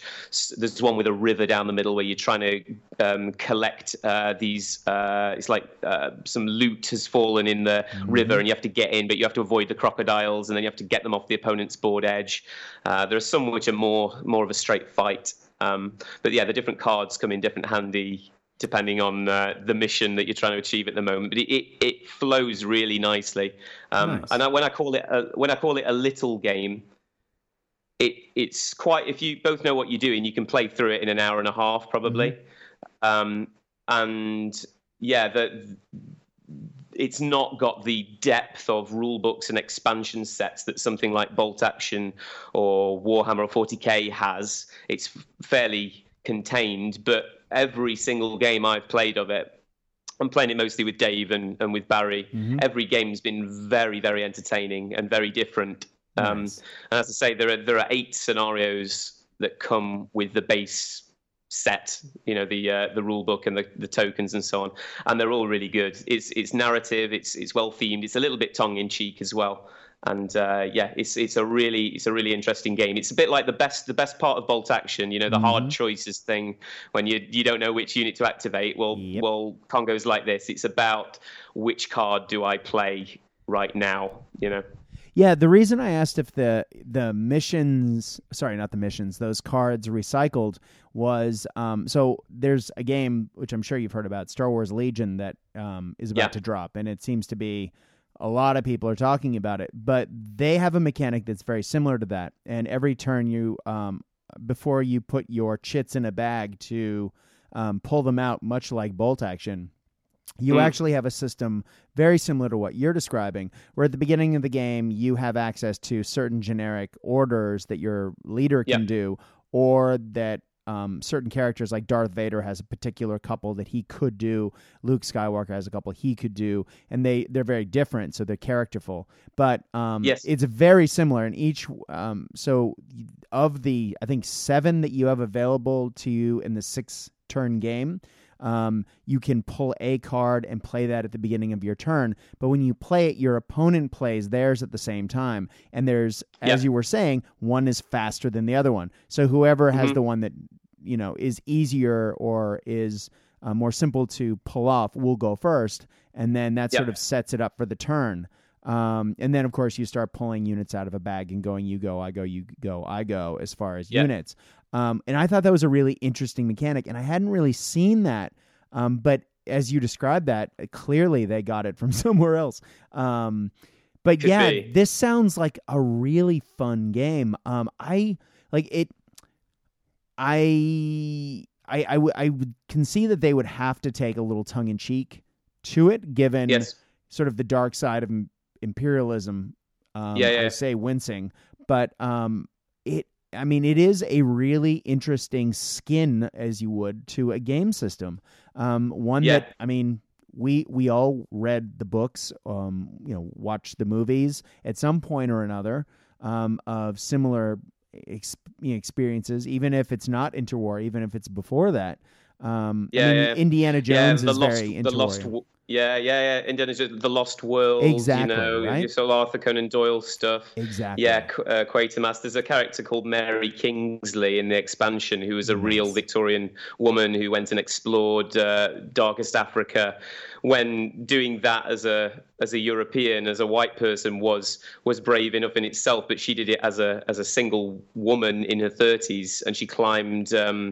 I think it was Mount Cameroon she climbed in reality. Wow. So I've gone away and read about her as well. And it's a nice, I've never done any gaming that's been in, sub-Saharan Africa before. Yeah, did I? And it's really great. I've bought loads of cheap aquarium leaves, shrub type grasses, and you get them on eBay from China extremely cheaply, and the postage, there's like free postage from China to here, and you get loads and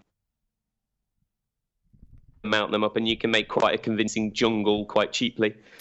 Nice. So from what you're saying, this isn't maybe a game with all the depth in the world. So this maybe is not your mainstay game, but it also sounds like it's a step up from a beer and pretzels type game. Am I sort of getting the feel for that right? Yeah. Oh, definitely. I think there's probably as much depth in it as you want to bring, because I bet you're the same as me. A lot of my enjoyment from playing Bolt Action came from reading around it. Yes. So my hobby time is what I class as all the books I'm reading, and all us being podcasters planning episodes to talk about different things. So yeah, while there's not as much to buy officially for Congo as there is, with the extra scenarios and things, there's plenty to go at, and it's a very clever game. That's the key bit, the steps through the game when you are choosing which card to play at a certain point and choosing which units to activate.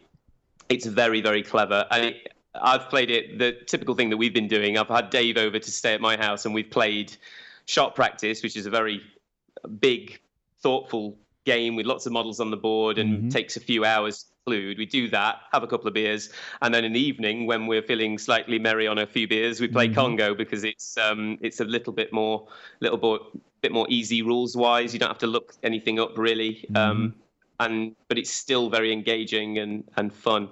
And I love rolling on the random event chart. It's like a D&D thing or a role playing thing. You've gone into some dangerous terrain.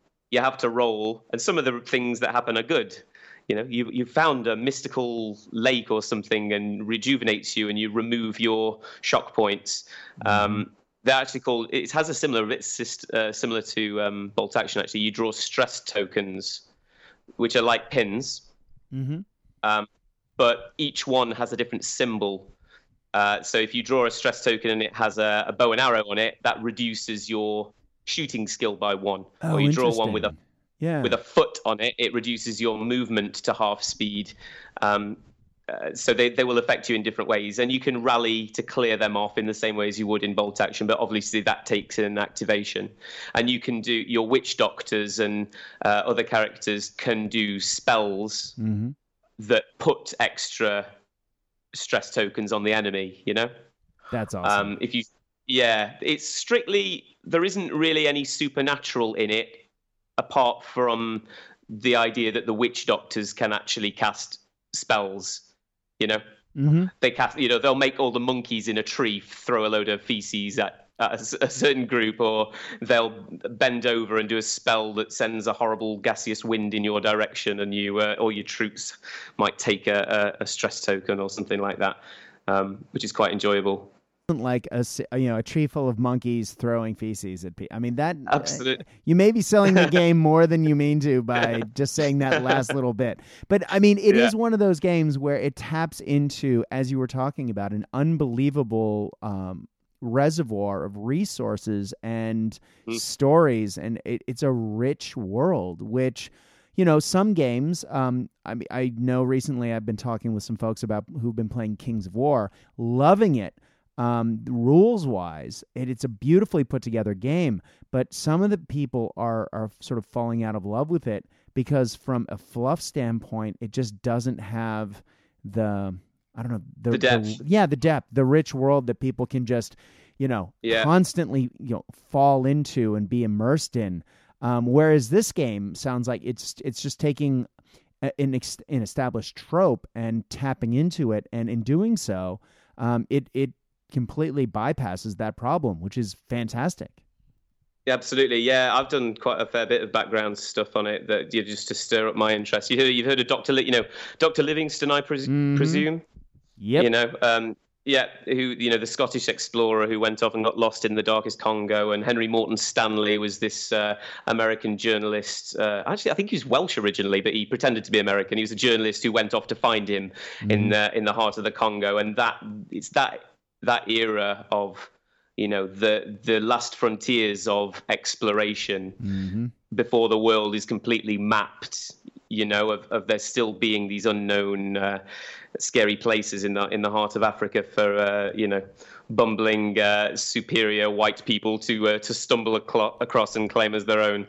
So you obviously play the characters as they are intended. I have my leader of my column is a bold lady, a female ginger-haired lady called Elizabeth Ginger Baker.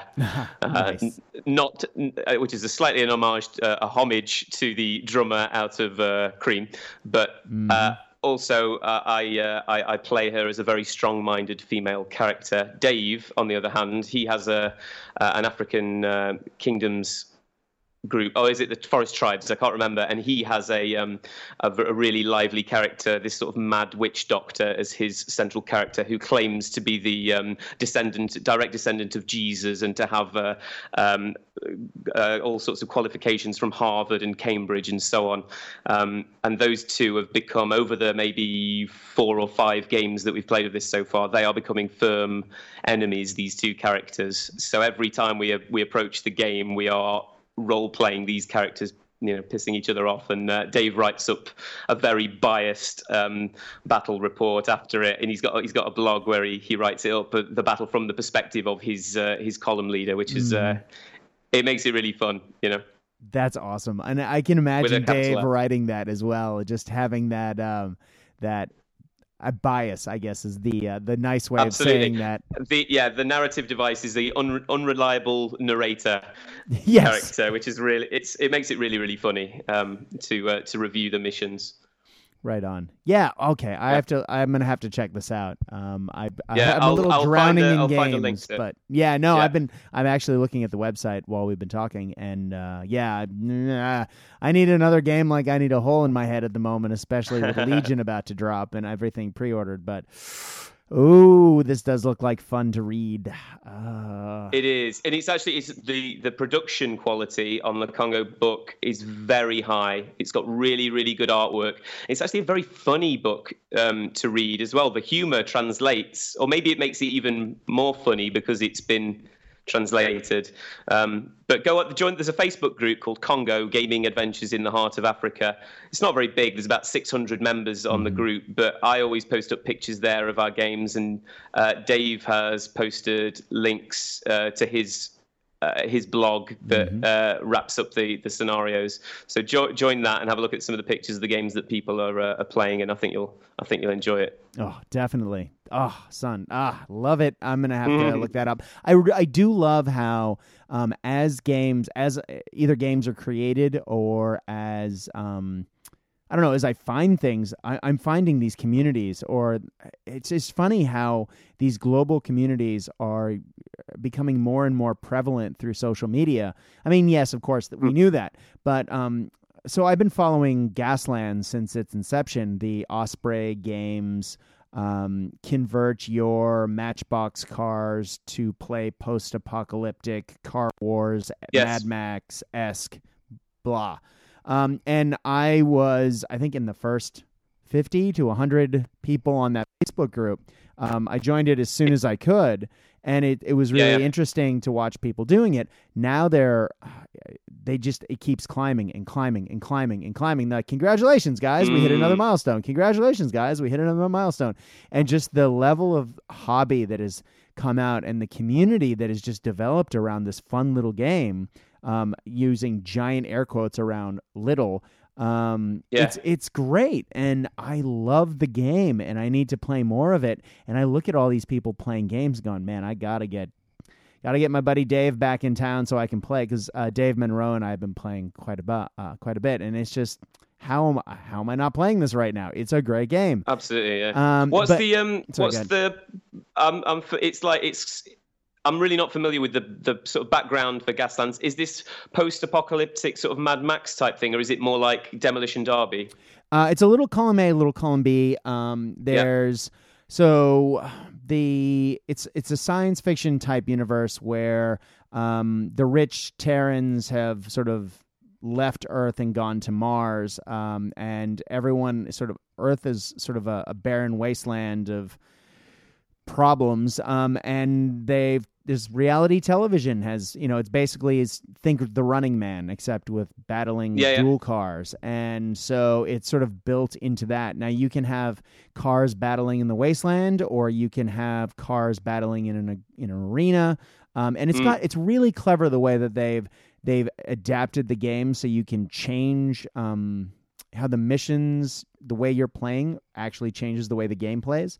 And I'm really enjoying that. I played quite a few games with Dave, and then school started back up, and then we just haven't had a chance to get back to it. But I kept playing with the same cars, and now I'm thinking, I really want to do something different, like maybe a motorcycle gang, or because I have the models, or maybe I take a bunch of old Matchbox cars and turn them into Ram cars, or maybe add some rockets, or and you're just going, how about this, how about this, how about this. And when you start thinking about it, it's I have this giant box of bits that I can just put on a $1, $2 Matchbox car. Done. And it's Absolutely. Just a lot of fun, and it's a cheap rule set. You can get it through a number of places, and all you need to do is photocopy the templates in the back of the book, which I did, and then laminated because I'm a teacher and laminating's my middle name. And it's perfect. And it plays a little bit like X-Wing as far as put a template down and then move to that. And in that way, it's quite clean. But the way that the skid dice work, that mechanic really, and it wasn't until I played it with Dave a few times that we figured out that the moving system, while still being quite quote unquote clean and well defined, is unbelievably variable in a good way. Like you can really maneuver around things. I was a little worried it would be a little boring just to move it around using those templates, but because you have to then maneuver your car using the way you roll the dice, you could pull a slide and end up doing turning 90 degrees. You could end up spinning out completely and losing all forward momentum and crashing into something. And it's incredibly cinematic. I was about to finish a game against Dave and was thinking, I got this. And then Dave clipped my tail with his Ram car, and it forced me to spin out, which then I flipped like a bad 80s A-Team episode. And in the process, my car blew up. And I just went, oh, come on. Like, I had this. All I had to do was crawl across the finish line, which I was about to do. Nope. Boom. And it's just fun. Excellent, yeah. And unpredictable as well, yeah. Yeah, it is, but it's the way that you can control the dice, the way you shift gears, and which dice you're rolling and which ones you can re-roll depending on the situation is very strategic. So it's a thinking game and a fun game at the same time that's both clean and a little bit, you can monkey with it a little bit as well. Really cleverly done. I have to give the author huge props on that because it is a lot of fun. I just need to get back to playing it because I've been hammering through bolt action vehicles of late trying to get the Auto Sahariana done. But and yet, as you were saying, we always have these little distractions, and so I've been painting Soviet/Finn trucks for the last couple of weeks as well. And I'm putting together a 28 millimeter G.I. Joe tank war game with a friend. So excellent. That will be interesting. I have some 3D printed resin vehicles on their way to me right now, and I'm hoping to have my G.I. Joe Mobat tank in my grubby paws by the end of next week, which I will hopefully have the Auto Sahariana done, and then maybe I can paint something that isn't that, but who knows. Anyway. Yeah. Sounds excellent, yeah. I Right found I just looked up what Dave's blog. Yes, please. To read about. So it's very entertaining. It's called drlafua.wordpress.com, and that's Doctor, the full word DOCTOR, and then Lafua is spelled LAFUA.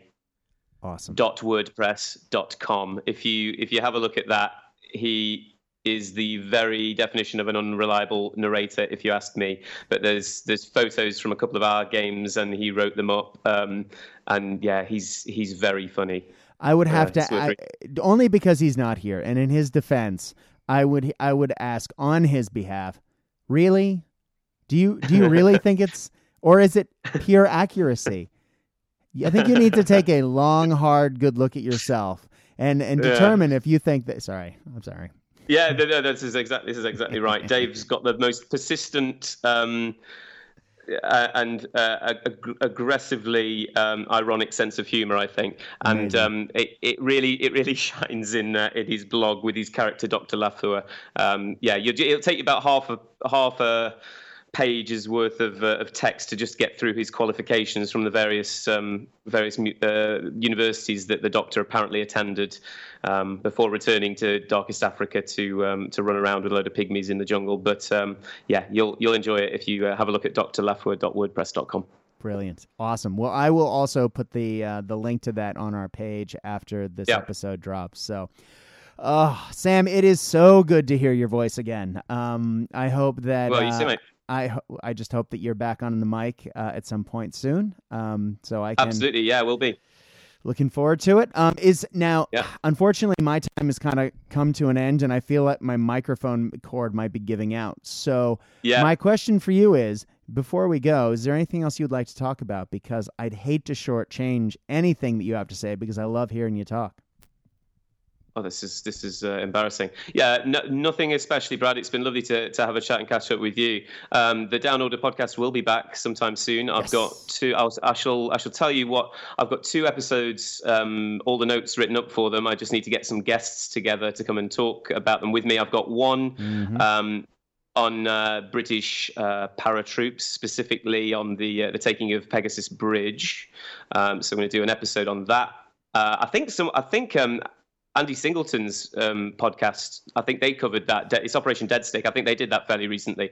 They did. So there'll be, yeah. I'd already written up all the notes over the last year of planning them, so I'm still doing it. But I haven't got around to listening to their podcasts of it yet, but I will do. But yeah, there's one of those coming. So plenty of British Airborne stuff to listen to. And I've also got one about Operation Flipper as well. Have you heard of that? Okay, have you mentioned this? Because I want to say I've heard someone say something about this. Was it you? I can't remember. I might have. No, there have been 1 or 2 people posting about it fairly recently. Bruce Hamilton on the Bolt Action groups has been talking about doing it. Yes, it's a commando raid. That's right. Fairly early war commando raid on the north coast of Africa to try and kill Rommel. They'd got intelligence that they knew an HQ. Position in behind enemy lines, but quite near the coast in northern Libya, and they sent in a load of commandos in 2 submarines. So the submarines came to the surface, and they got on the little the little kayak things, came to shore, and they were going to try and kill Rommel. So there'll be an episode about that. There's a lot of coverage about the commandos in general, because I haven't really talked about them on my podcast before, and then we'll go through the scenario and how it's not a massively bolt action oriented type scenario, but you could do it. And I'm going to talk about my ideas on how you could do that. So certainly got those 2 episodes coming up sometime in the future. Well, there's also, I shudder to say, yet another British paratrooper podcast coming shortly from somewhere that really? will become apparent in the next couple of weeks. So awkward. Absolutely. Well, I'm not going to be going as far as Market Garden. My focus is on D-Day really, and the paratroops there. So I'll try and not have overlapping content. I think ours will be more a discussion of bolt action, how British paratroopers can be played appropriately and historically, if you want to list, or tactically. Sounds good. Because one of the things that I'm hoping to do in future episodes of this podcast and a few others, hint, hint, is to talk about how to play bolt action. It's not just, I mean, everyone talks about the listing, and we talk about it like it wins games. And it, to a degree, that it definitely helps. But how do you actually play the game? And how do you play historically to maybe match a particular playstyle for an army that might match the way you list, for example? I think it goes beyond listing, and I'm looking to explore some different parts of the game, because I think maybe some of the conversations that we've been having, I think I'd like to go somewhere else, do something new and exciting. You're absolutely right. We 90% of the time when people talk about the game and whether a unit is good or bad or makes for a good game or it's broken or whatever, we talk about the units, and people don't talk about the terrain and the boards, and very importantly, the missions. So I think that would, if you are playing the British paratroops and you want to have a really British para-themed game, the mission you choose is as important as the list, you could argue, Agreed. Well, ladies and gentlemen, I think I'm going to pull the plug and just say a few quick things. Thank you very much, as always, for listening. We at Cast Dice, I guess that's just me and the dog, would like to thank you from the bottom of our hearts, and again, wish you a happy Lunar New Year.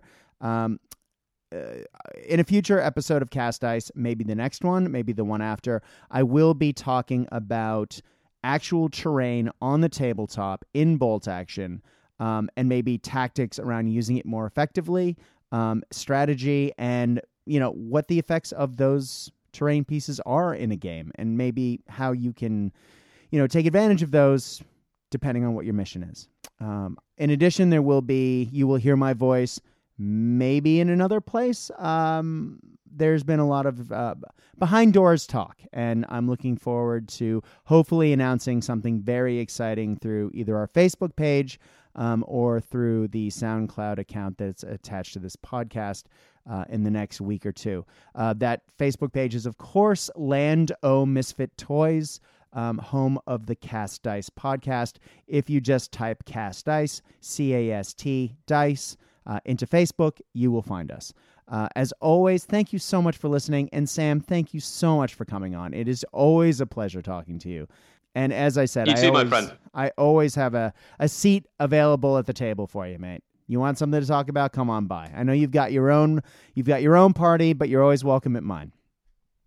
And likewise, yeah, it's lovely to come on and chat, Brad. I'm going to go and get some breakfast now. Amen, and I'm going to go to bed. But on that note, ladies and gentlemen, I hope your dice roll hot. I hope your beverages stay cold.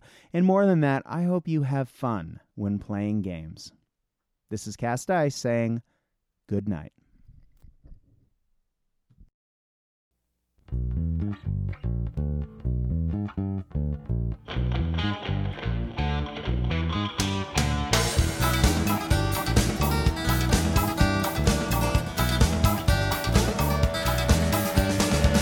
Another day rise in Paraguayan sun. The food cracks open. Another Heineken. He's all alone. He's in his little room. He's all alone with a Burmese python and a loaded